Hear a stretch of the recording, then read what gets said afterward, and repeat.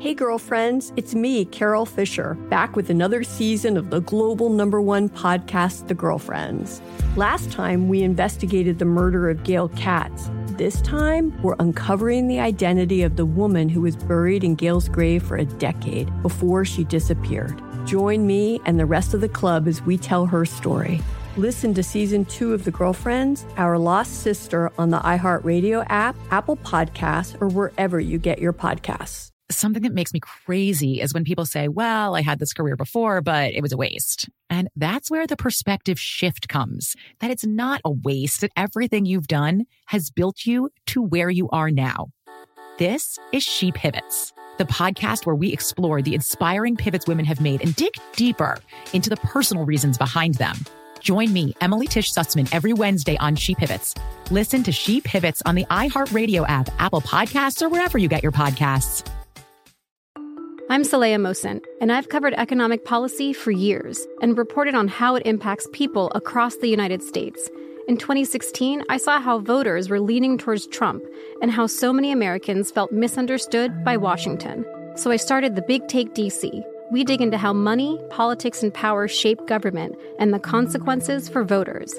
With new episodes every Thursday, you can listen to The Big Take DC on the iHeartRadio app, Apple Podcasts, or wherever you get your podcasts.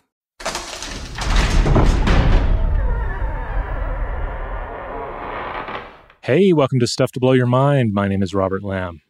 And I'm Joe McCormick, and it's Saturday, so we're heading on down into the vault to bring you part 3 of our series on the goat and its devilish implications. This was originally published on October 25th, 2022. Enjoy. Welcome to Stuff to Blow Your Mind, a production of iHeartRadio.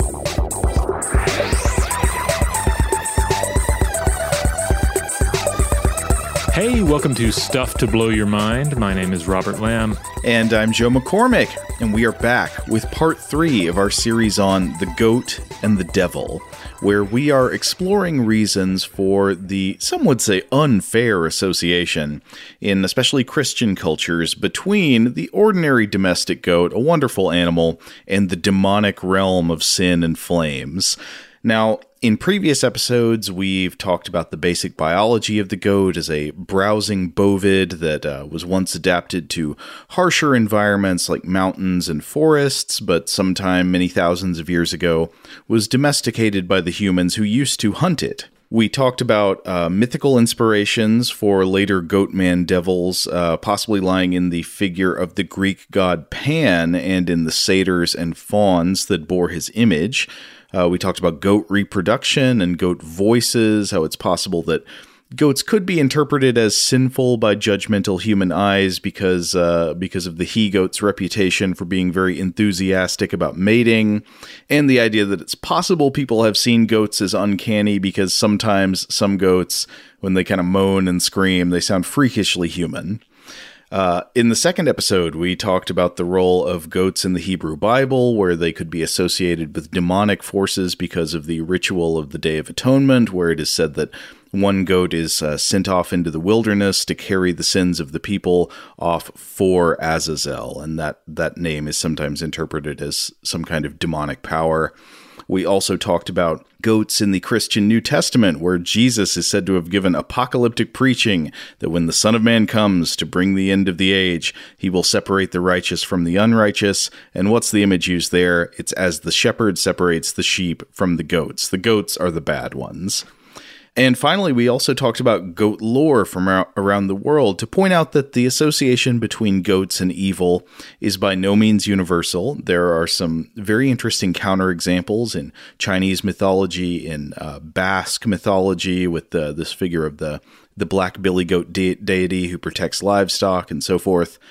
So it's been a wild ride so far, a wild goat ride. But to kick things off today, I wanted to come back to our discussion about the particular features of goat biology that people of centuries past might possibly have interpreted as devilish or sinful in one way, in one way or another. And the example I wanted to look at here is goat eyes. Mm-hmm. One might argue that you haven't really been stared at until you've been stared at by a goat. And part of the reason for that is when you're being stared at by a goat, you're not quite sure if you're being stared at by a goat. That's right. It comes down to the inhuman shape of the goat pupils. Yeah. And before I get there, I want to say that the goat's stare does not have to be imbued with any kind of menace. I came across a very sweet, whimsical little poem I wanted to read a bit from. This is by the British-Canadian poet Robert Service, who wrote a poem called The Goat and I, and it goes, "Each sunny day upon my way a goat I pass. He has a beard of silver gray and a bell of brass. And all the while I am in sight, he seems to muse and stares at me with all his might, and chews and chews. Upon the hill so thymy sweet with joy of spring, he hails me with a tiny bleat of welcoming. Though half the globe is drenched with blood and cities flare, contentedly he chews the cud and does not care. O gentle friend, I know not what your age may be, but of my years I'd give the lot yet left to me, to chew a thistle and not choke, but bright of eye gaze at the old world-weary bloke who hobbles by." This is great. I love how this drives home like an overall interpretation of goat physiology that I think we can often fall into, and that is of the goat as the old goat. Like there is even if a goat, you do see some goats that look very virile and young in a goatish fashion, but oftentimes you'll encounter goats who do kind of hobble about. They have all these likenesses that we attribute to elderly human individuals. You'll have the beard and so forth. But yeah, this is a neat little poem summing up the independent and relatable spirit of the goat. Oh, I left off a final stanza where essentially the last stanza is just like, why am I writing a poem about a goat? it's not great. But yeah, anyway, the gaze of the goat has often been observed to have a strange character in one way or another. Sometimes it's more like what Service is saying here, almost narcotically placid and unmoved. And yet, other times, people notice that the gaze of the goat is kind of thrillingly alien, because unlike with a dog or a cat, it can be hard to tell if a goat is actually looking at you, or at least for me it can. Despite the efforts of Robert Service, the eye of the goat has often been characterized as creepy, and I think there could be a couple of reasons for that. It might be because it's a bit harder to tell where the goat is focusing than it is with some other kind of animals, like our predatory companion animals. Or maybe it's just because the eye of a goat sort of looks weird. It looks unusual if you're not used to it. Because instead of a round pupil, as you alluded to earlier, Rob, the goat has a horizontal pupil, sometimes described as rectangular in shape. I think sometimes kind of described as like elongated capsule shape. So it's like a rectangle with kind of rounded edges. I've also found some photos where it looks like a horizontal capital I with a hint of those cross beams or slight bulges at the ends of the rectangle. And the question is, why do goat pupils look that way? Well, funny enough, we actually did an episode just a while back which contained a segment about the evolutionary reasoning behind different pupil shapes in the animal kingdom. The episode was the three-pupiled eye, and I think the study we talked about in that show is still a good one to inform us on the question I've just raised. So to bring up the same paper again, this was by Martin S. Banks et al., published in the journal Science Advances in 2015, and it's called Why Do Animal Eyes Have Pupils of Different Shapes? Basic conclusion is that an animal's pupil shape is usually determined by what its ecological niche is, what its role in the food chain is. So animals like humans, tigers, and wolves have round pupils. Round pupils appear to be a common shape for active hunters who chase down their prey. Meanwhile, predators that are lower to the ground or hunt by way of ambush, so a predator that might lie in wait and then pounce suddenly on a prey animal, these tend to have vertical pupils, vertically oriented slit pupils. And the vertical slits seem to be adaptive for low-down ambush predators because they're helpful in using tricks called stereopsis and defocus blur to very precisely judge the distance needed for a single exact medium-range pounce. But herbivores, prey animals, are more likely to have horizontal pupils, like the goat. To quote from the study, horizontally elongated pupils create sharp images of horizontal contours ahead and behind, creating a horizontally panoramic view that facilitates detection of predators from various directions and forward locomotion across uneven terrain. So, these horizontal pupils are good for scanning the whole panorama of the environment, seeing at all angles all the time to watch out for any approaching predators, which might be one of the reasons you can get that creepy feeling where you can't tell if the goat is actually looking at you.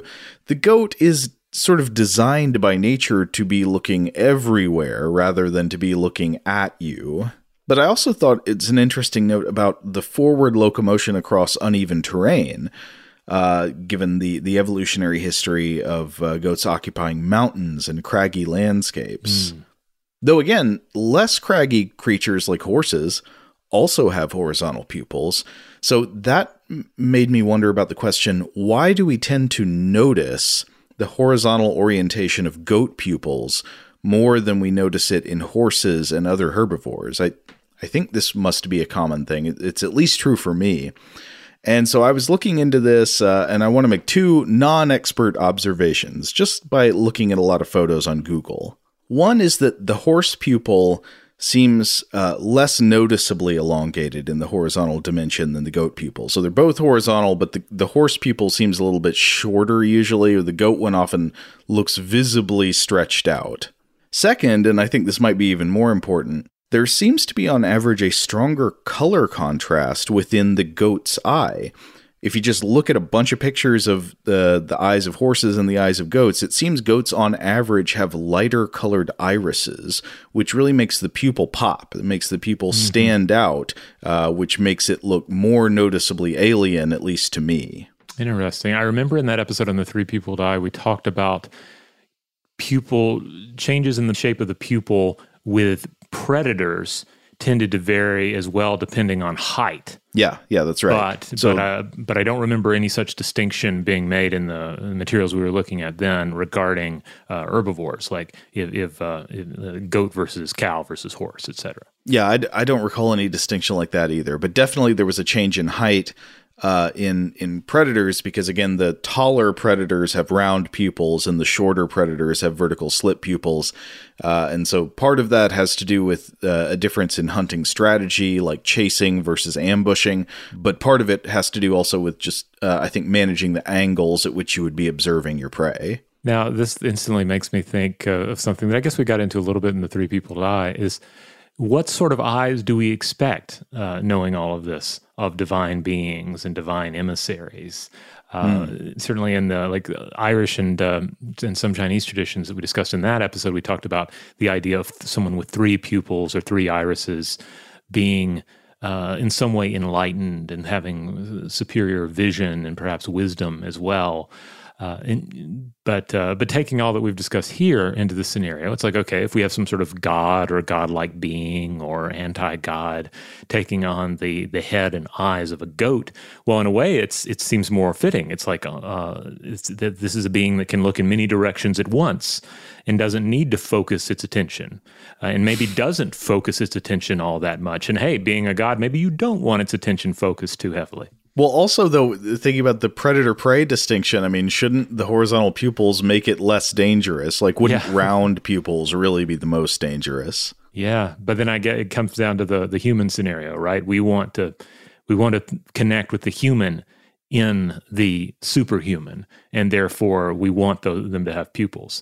Though I guess we see, especially in modern depictions, we love to black out the eyes of inhuman beings, often with those really cool contact lenses. So we'll have various, there's so many treatments of this where various fallen angels and so forth will have all black eyes or maybe all white eyes, and that tends to denote some sort of strangeness of vision as well. Yeah, I think you're right about that. Like sometimes otherworldly beings are just depicted as having eyes like that. Sometimes their eyes change into all white or all black or something when they are exercising a type of second sight. It sometimes works quite well, though sometimes I think you're kind of inconveniencing your actors by taking away their eyes or taking away one of their tools. Well, maybe we should look at a little bit more goat mythology and goat symbolism in history. I think if we're trying to figure out why, especially a lot of, say, continental European Christian cultures made an association between the devil and goats, I think we must talk about the figure known as Baphomet. Yeah, and this is a fascinating but also kind of convoluted situation because it involves multiple different cultures either appropriating or interpreting or misinterpreting or outright slandering something that previous cultures or different cultures believed in or believe in. And the end result is this strange satanic goat creature that you're more likely to encounter now in a TV show or on a heavy metal T-shirt, that sort of thing. Mm-hmm. So I covered some of this in a Monster Fact episode about the Goat of Mendes that came about shortly after we recorded a Weird House Cinema episode on the film The Devil Rides Out, which prominently features this satanic goat man appearing at a black mass.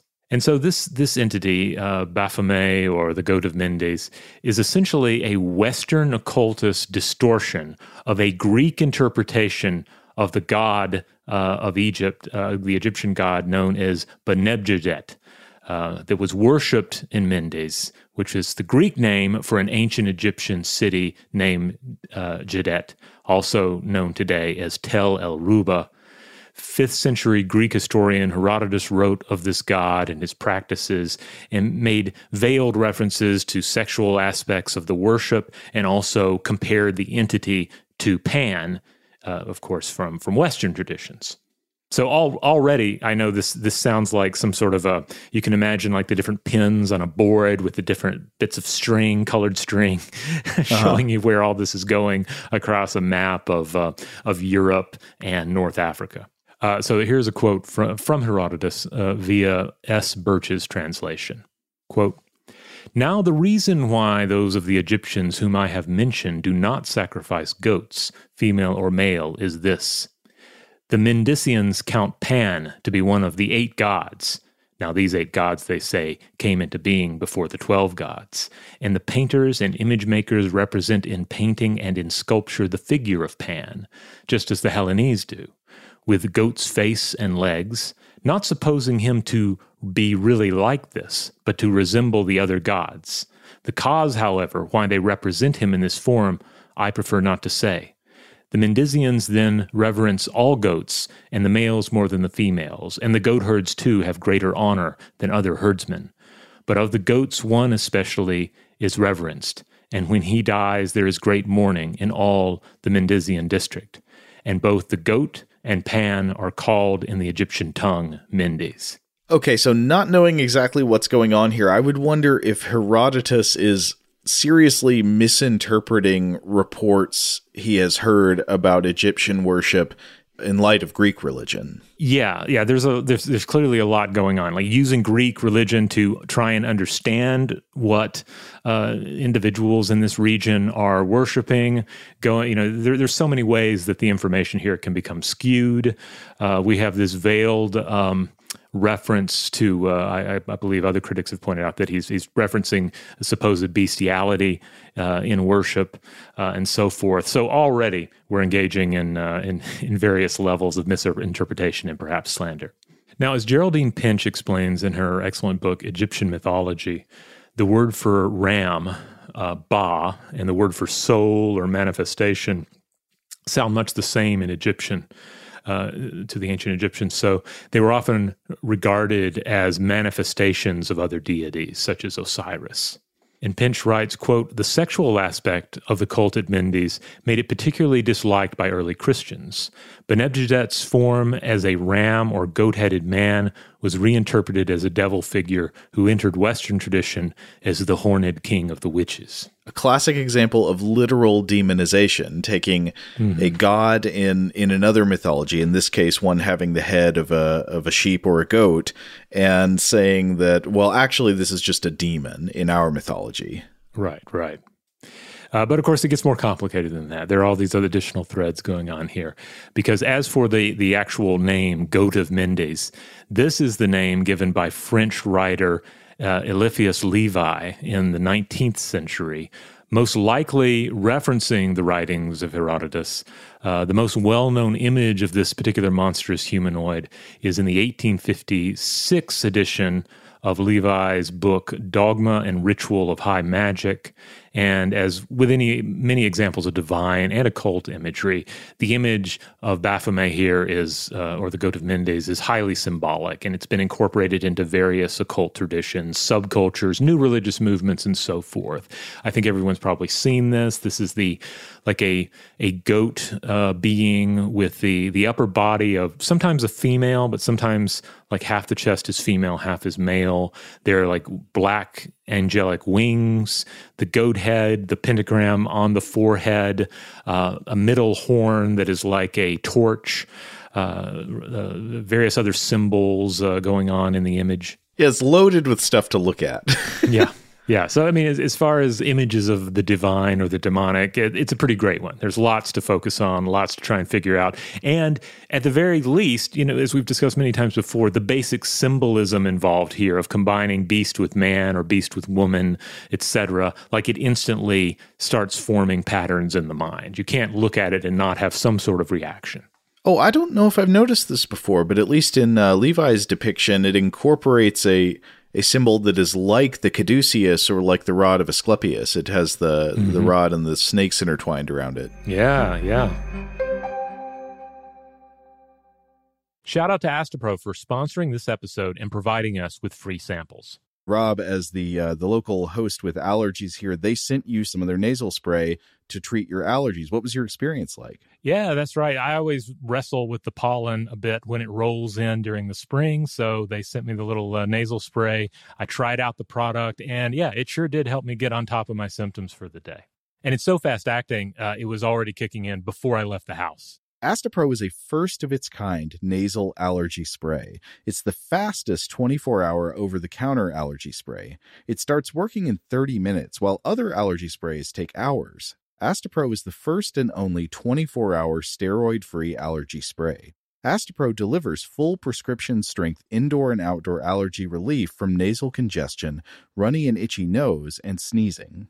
Get fast-acting nasal allergy symptom relief with Astepro. Go to asteproallergy.com for a discount so you can get Astepro and go today. ASTEPRO allergy.com. Astepro and go. Use as directed for relief of nasal congestion, runny nose, sneezing, and itchy nose due to allergies. Today's episode is brought to you by eBay. eBay Motors is here for the ride. Remember when you first saw the potential? And then, through some elbow grease, fresh installs, and a whole lot of love, you transformed 100,000 miles and a body full of rust into a drive that's all your own. Look to your left. Look to your right. It's official. No one's got a ride like this. There's nothing else that sounds like, feels like, or looks like the set of wheels in your garage. With over 122 million parts, you can make sure your number one ride or die stays running smoothly, so there's no limit to how far you can take it. Brake kits, turbochargers, engines, exhaust kits, roof racks, LED headlights, bumpers, whatever your baby needs, eBay Motors has it. And with eBay Guaranteed Fit, it's guaranteed to fit your ride the first time, every time, or your money back. Plus, at these prices, well, you're burning rubber, not cash. Keep your ride or die alive at ebaymotors.com. Eligible items only. Exclusions apply. Hey girlfriends, it's me, Carol Fisher. I'm so excited to tell you about the brand new series of The Girlfriends. In season 1, we told you about the murder of Gail Katz at the hands of my ex-boyfriend Bob. At one point, a woman's torso washed up on Staten Island and was misidentified as Gail. She spent 9 years in Gail's grave, and then she just disappeared. It's almost like it's become this moral obligation to find her. And that's what we're going to do. Find this missing girlfriend and tell her story. With the help of some of your favorite girlfriends from season 1, like my producer, Anna. Oh my God. My friend, Dr. Mindy Shapiro. Hi, it's Dr. Shapiro, and I'd like to speak with the Deputy Medical Examiner. And of course, Gail's sister, Elaine Katz. Having no closure, it kills you. Join us as we try to solve a 35-year-old cold case. It's not going to be easy, but it's going to be one hell of a ride. What? I can't believe this. Listen to Season 2 of The Girlfriends, Our Lost Sister on the iHeartRadio app, Apple Podcasts, or wherever you get your podcasts.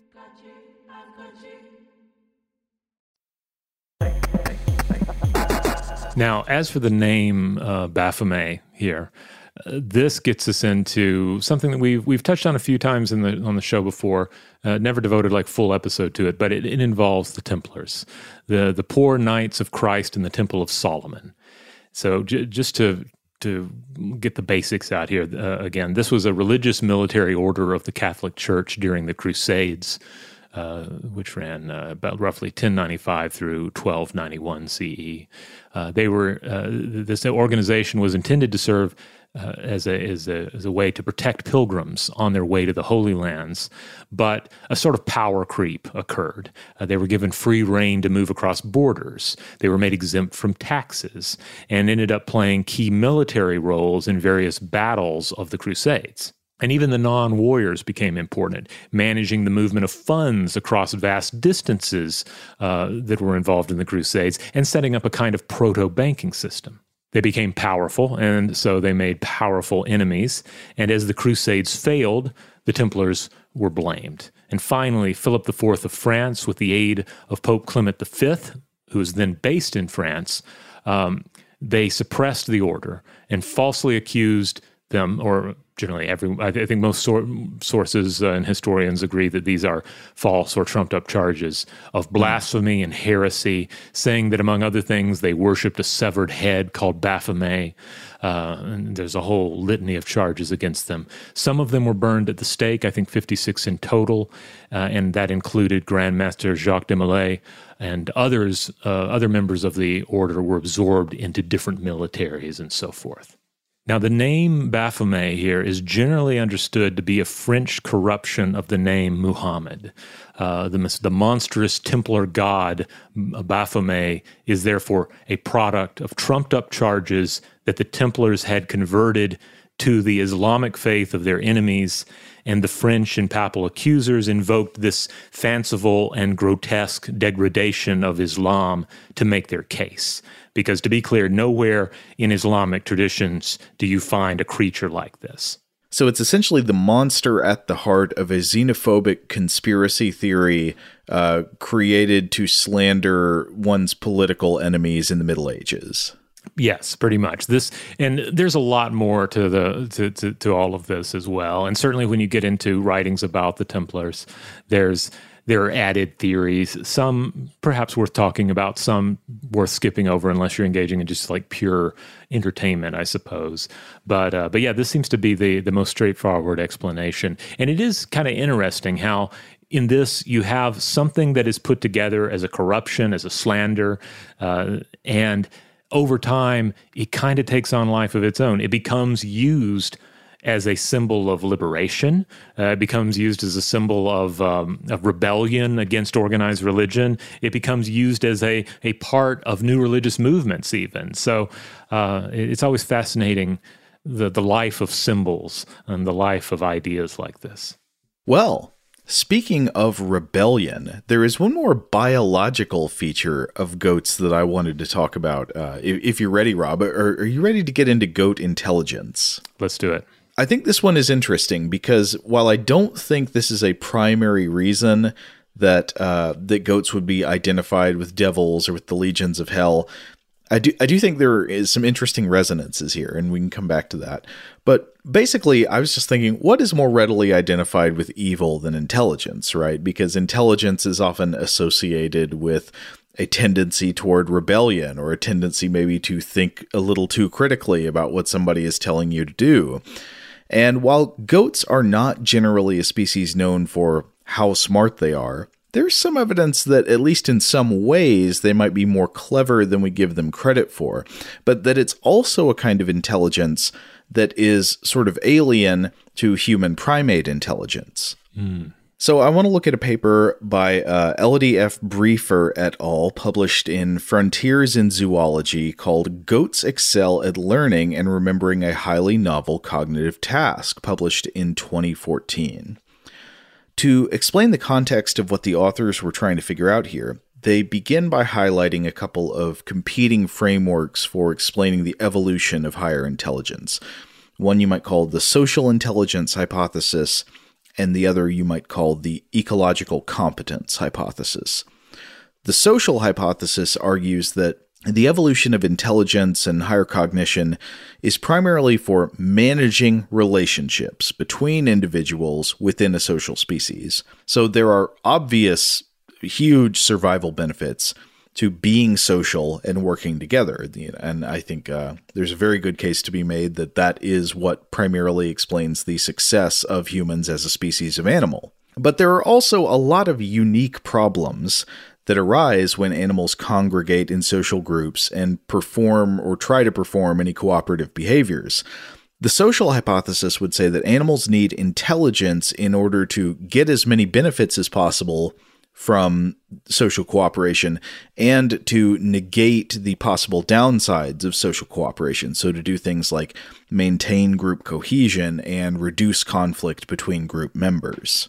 Meanwhile, the competing ecological competence hypothesis would say that the evolution of intelligence is mainly for increasing survival advantage when faced with the problems posed by the environment. In a sense, the world is a puzzle, and the better you are at solving that puzzle, the more likely you are to survive. So examples would be finding ways to extract difficult-to-access nutrition during foraging, remembering the locations of important resources and threats, and things like that.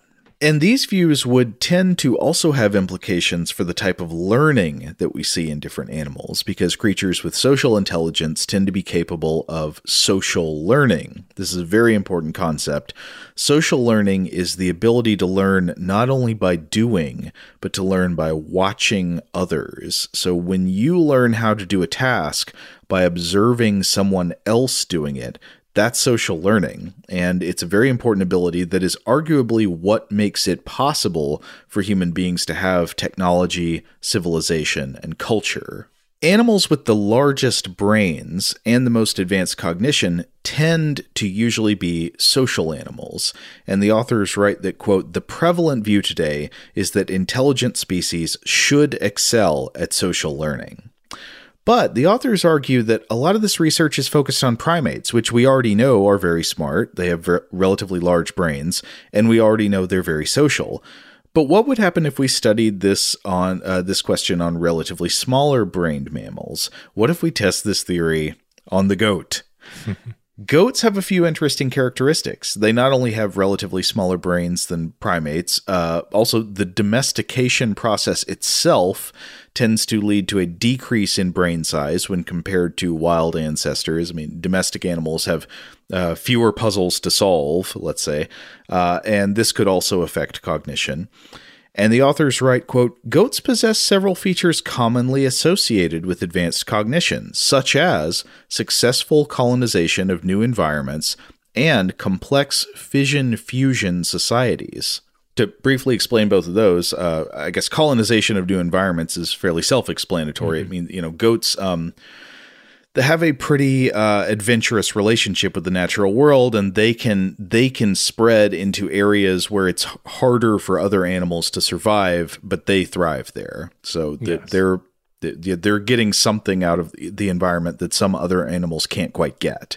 But the other thing that's interesting is the complex fission-fusion societies. This means animals that live together in groups, but they are able to sort of alter those groups in a fluid way and then come back together. So an example would be humans live in fission-fusion societies. We live in groups, but those groups separate off into subgroups. They separate and they come back together. The groups change sizes. People separate on their own and do different tasks and then rejoin. That's fission-fusion. So the authors here tested out goat intelligence and memory on what they call a food box cognitive challenge, pretty much a puzzle box with a special lever that a goat had to learn how to operate in order to access food. and there were different conditions in this experiment. Would it make a difference to a goat's ability to learn how to use this box if the goat were able to watch another goat opening the box successfully, aka social learning? And the authors in their results section write, quote, "The majority of trained goats, 9 out of 12, successfully learned the task quickly, on average within 12 trials. At intervals of up to 10 months, they solved the task within 2 minutes, indicating excellent long-term memory. The goats did not learn the task faster after observing a demonstrator than if they did not have that opportunity. This indicates that they learn through individual rather than social learning." So, goats pretty smart. They learn the task pretty well. They can solve the puzzle most of the time, and they're able to remember that solution pretty well in the long term. 10 months later, you give them another puzzle box, they get into it pretty fast. But the goats did not seem to benefit from watching the struggles of other goats at all, so they did not display signs of social learning. And I think that's kind of interesting because goats are to some degree social. They live in herds, but biologically they are not oriented to learn in a cooperative way. They can't learn, at least according to this finding, by watching other goats do the way we can. And the authors say that this would provide some evidence that the evolution of goat cognition is driven more by ecological competence pressure than by social intelligence pressure. So they think what's pushing goats to be able to think more efficiently is probably more the stuff about trying to solve puzzles in the environment. How do you extract the maximum amount of foraging resources from this area? How do you remember where caches of food are? How do you remember where threats are? And things like that, rather than using that intelligence to try to maintain relationships within the group like you might see in chimpanzees. Yeah, no, that makes sense based on my limited experience with goat mischief. It tends to be things like you're at a petting zoo and, you have a map of the zoo sticking out of your pocket. Somebody decides to sneak that out of your pocket and start eating it. Or I've spoken. That's problem solving. Yeah, it's problem solving. It's again curiosity, just pure curiosity. Is it food? I shall investigate. Yeah. I know other situations that have come up from some goat farmers that I've spoken to in the past have been like the goat wants to find out how to get on top of something. And in doing that may find its way out of an enclosure. So that sort of thing. Right. So clever problem solving within the physical space, but less so within the social arena. Mm-hmm. So one might be tempted to say that crafty antisocial goats cast long and sinister shadows. However, I wanted to put another weight on the scale, sort of on the other side of the scale. And this was a study I was looking at by Christian Nauroth et al., published in Biology Letters in 2016, called Goats Display Audience-Dependent Human-Directed Gazing Behavior in a Problem-Solving Task. And the background of this one is the observation that, domestication, when you domesticate a wild animal, this clearly affects the animal's brain and its cognition. A domestic dog simply does not think and solve problems the same way its nearest wild relative would. Dog thinking is way different than wolf thinking. But how much of this difference is a result of straight domestication, and how much is the result of the fact that dogs are domesticated specifically as companions? And this, certainly we get into the whole scenario where we often talk about dogs and cats and other close domesticated animals as we talk about how they look at humans. What do they think humans are? And I know there are different interpretations, but I know that it's often said, well, like a cat may think that you are another cat. I've heard, they think you're another kitten, or they think you're its mom, that sort of thing. Dogs, I believe, tend to look at their humans kind of like their dogs, right? Well, to some extent, I mean, you can tell that there is there's a very natural, inclusive kind of social relationship with dogs to humans. So they acclimatize easily to humans.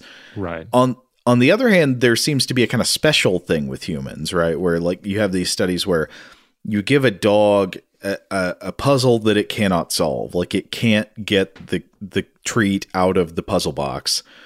And is it going to look at the other dog in the room for help or look at the human for help? It's going to look at the human. Right.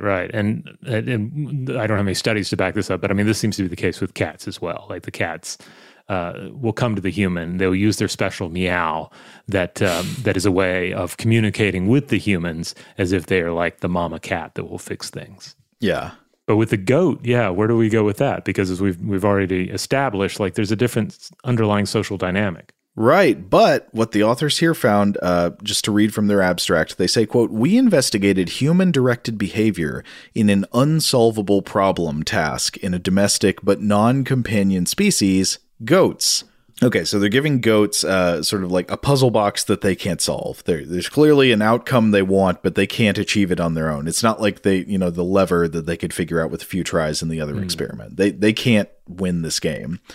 So the authors write, quote, "During the test, goats experienced a forward-facing or an away-facing person. They gazed toward the forward-facing person earlier and for longer and showed more gaze alterations and a lower latency until the first gaze alteration when the person was forward-facing.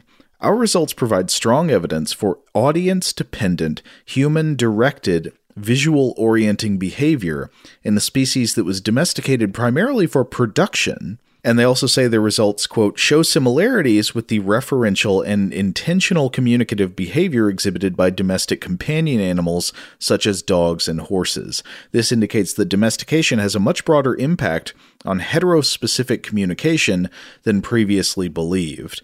So the study is finding that even though goats were domesticated for production, for agriculture, meat, milk, hide and fur, things like that, as opposed to dogs, which were domesticated as companions and helpers, nevertheless, goats do this dog-like thing. When they have this unsolvable problem task, they are more likely to look up for, presumably for help, at a human who is looking at them, as opposed to the control of a human that is looking away from them. So this is kind of the impact of the goat herd over the goat, huh? Now, I don't know exactly what all this adds up to about, how this would affect humans over the years looking at the goats they're familiar with and whether they would imagine that this goat is having crafty, devilish designs on them or is thinking impure thoughts. But I did find it interesting.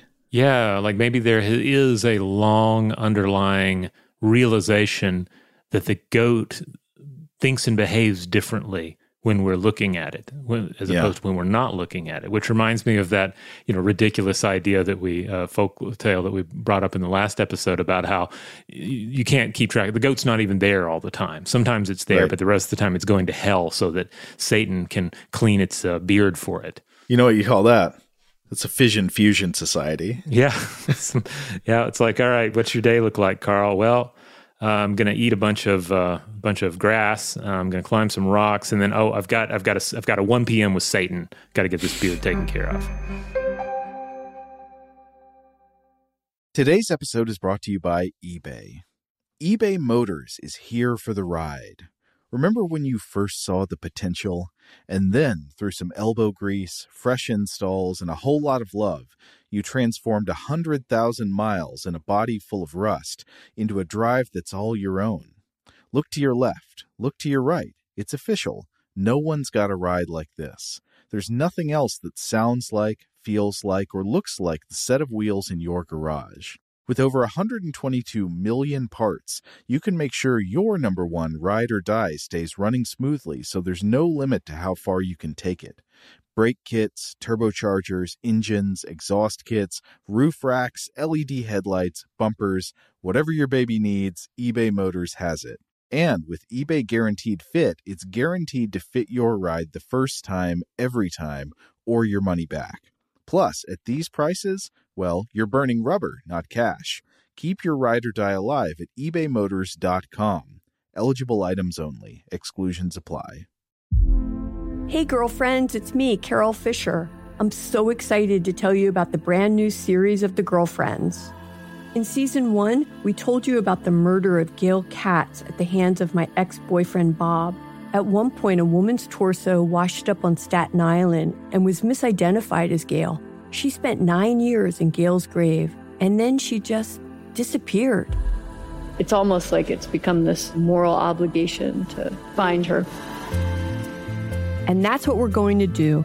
Find this missing girlfriend and tell her story. With the help of some of your favorite girlfriends from season 1, like my producer, Anna. Oh my God. My friend, Dr. Mindy Shapiro. Hi, it's Dr. Shapiro, and I'd like to speak with the Deputy Medical Examiner. And of course, Gail's sister, Elaine Katz. Having no closure, it kills you. Join us as we try to solve a 35-year-old cold case. It's not going to be easy, but it's going to be one hell of a ride. What? I can't believe this. Listen to season 2 of The Girlfriends, Our Lost Sister on the iHeartRadio app, Apple Podcasts, or wherever you get your podcasts. I'm Elliot Connie, and this is Family Therapy. My best hopes, I guess, identify the life that I want and work towards it. I never seen a man take care of my mother the way she needed to be taken care of. I get the impression that you don't feel like you've done everything right as a father. Is that true? That's true, and I'm not offended by that. Thank you for going through those things, and thank you for overcoming them. Wow. Thank God for deliverance. Every time I have one of our sessions be positive. It just keeps me going. I feel like my focus is redirected in a different aspect of my life now. So, how'd we do today? We did good. The Black Effect presents Family Therapy. Listen now on the Black Effect Podcast Network, iHeartRadio app, Apple Podcasts, or wherever you get your podcasts.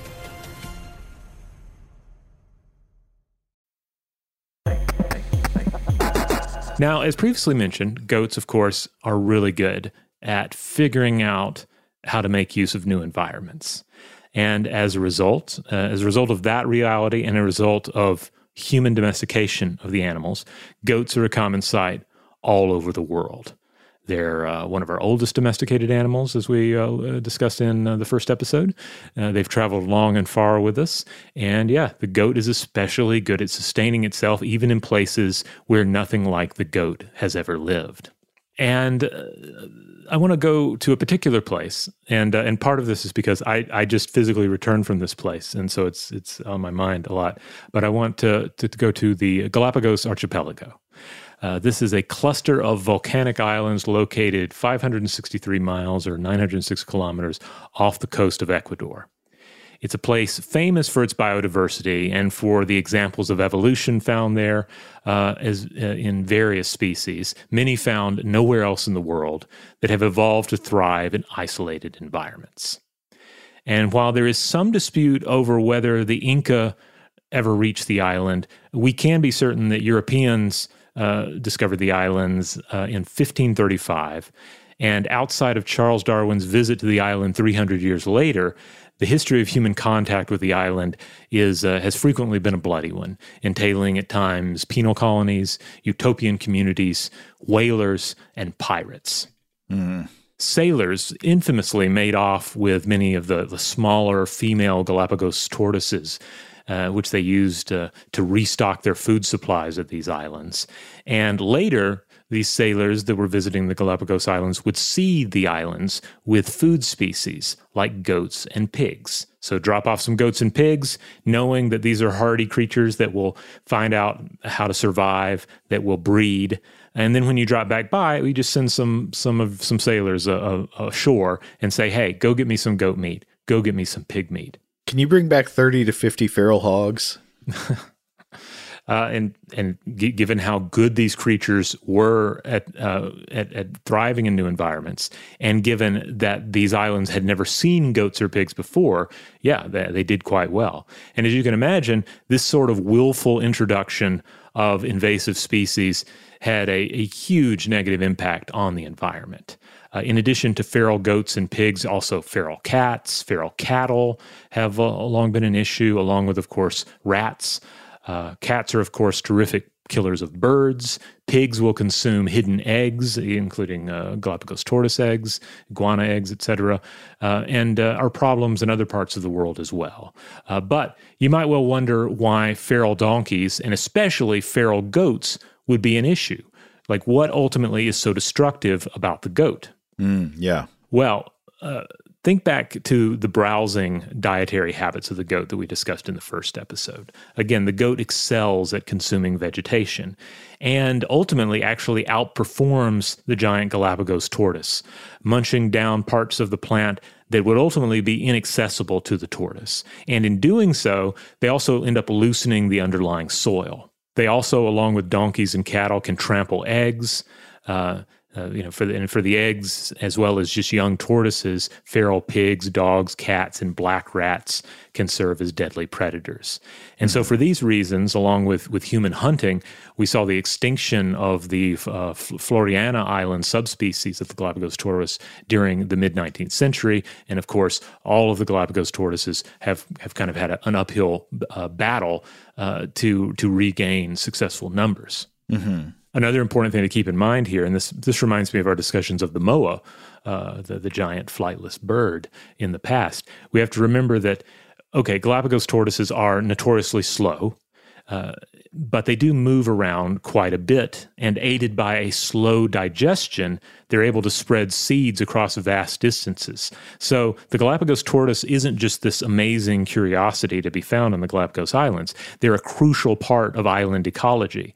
They've evolved to thrive within these isolated ecosystems, and those ecosystems have evolved to depend upon them and to live alongside them. There are other examples of this as well. Like one in particular, you see these very tall cactus varieties that have evolved to climb high enough to where they're above the tortoise's reach. And then you'll see, all the fruiting parts of the cactus up there, and there'll be just more like this hard bark on the lower portions of it. Very tall cacti. So anyway, we end up with this situation where we have islands here that have lots of goats, and the goats are destructive. The goats are in competition with the animals that we want to help, that we want to see survive, and have no other place in the world where they can survive, where they can call home. And so this led to goat removal efforts, a war on goats. And there had been prior goat removal efforts in other islands, but this was the largest at this point in history. We're getting into the 1990s here. So according to the Galapagos Conservancy, quote, prior to 1997, the largest island with a successful goat eradication was Auckland Island in New Zealand, where only 105 goats occupied a mere 4,000 hectares.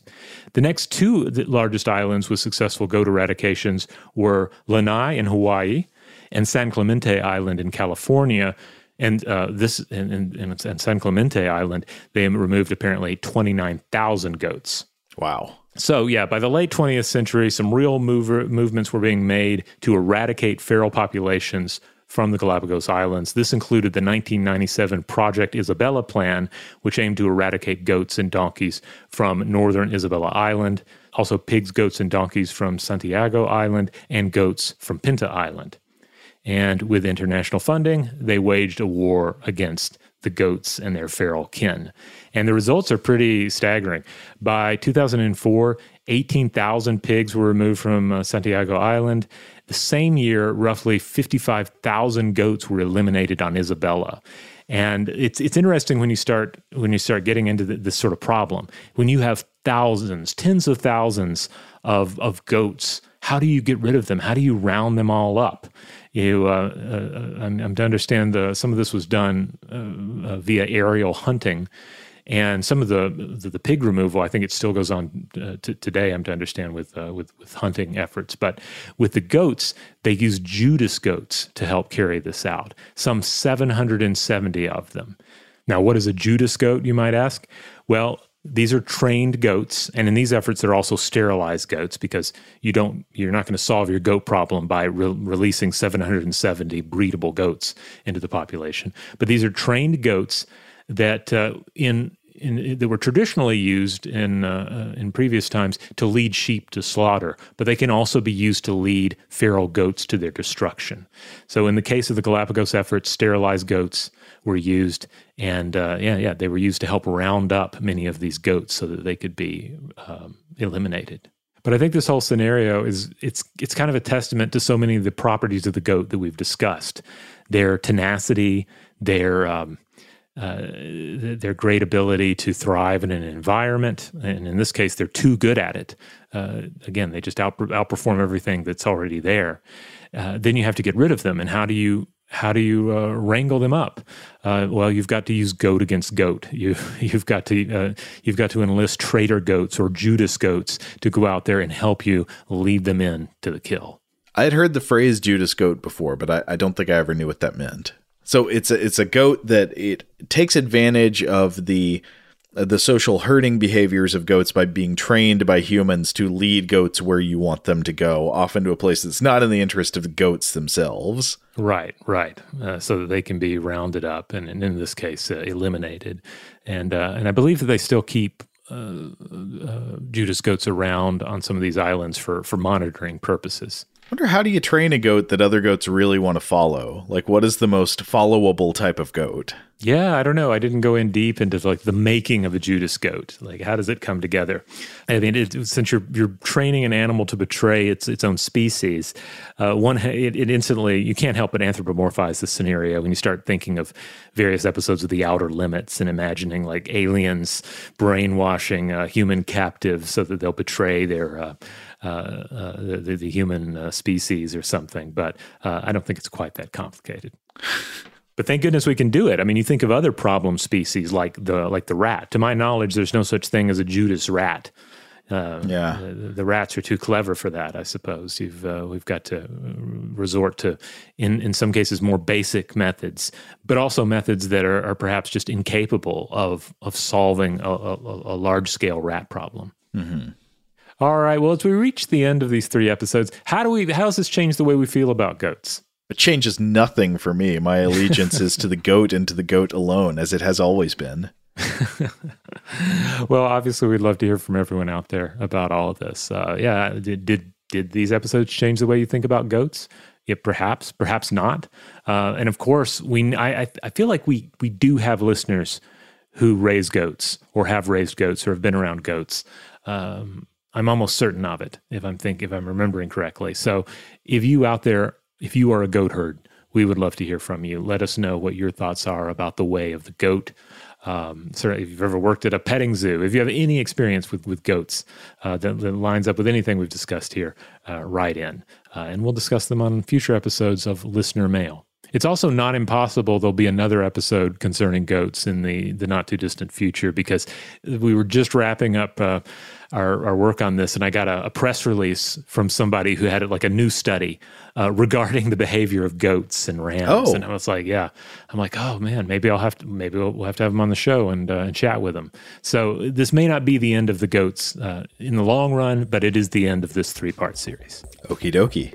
As a reminder, you can find all the episodes of Stuff to Blow Your Mind in the Stuff to Blow Your Mind podcast feed. We are primarily a science podcast with core episodes on Tuesdays and Thursdays, with listener mail episodes on Mondays. On Wednesdays, we do a short-form monster fact or artifact episode. And on Fridays, we do a little something called Weird House Cinema. That's our time to set aside most serious concerns and just talk about a strange film. Huge thanks, as always, to our excellent audio producer, Seth Nicholas Johnson. If you would like to get in touch with us with feedback on this episode or any other, to suggest a topic for the future, or just to say hello, you can email us at contact@stufftoblowyourmind.com.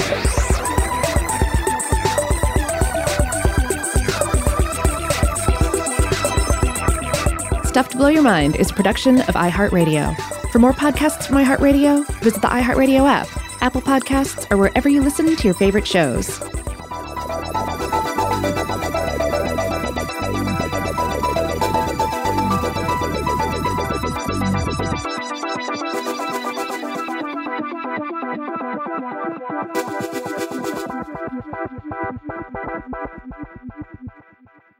Today's episode is brought to you by Visible.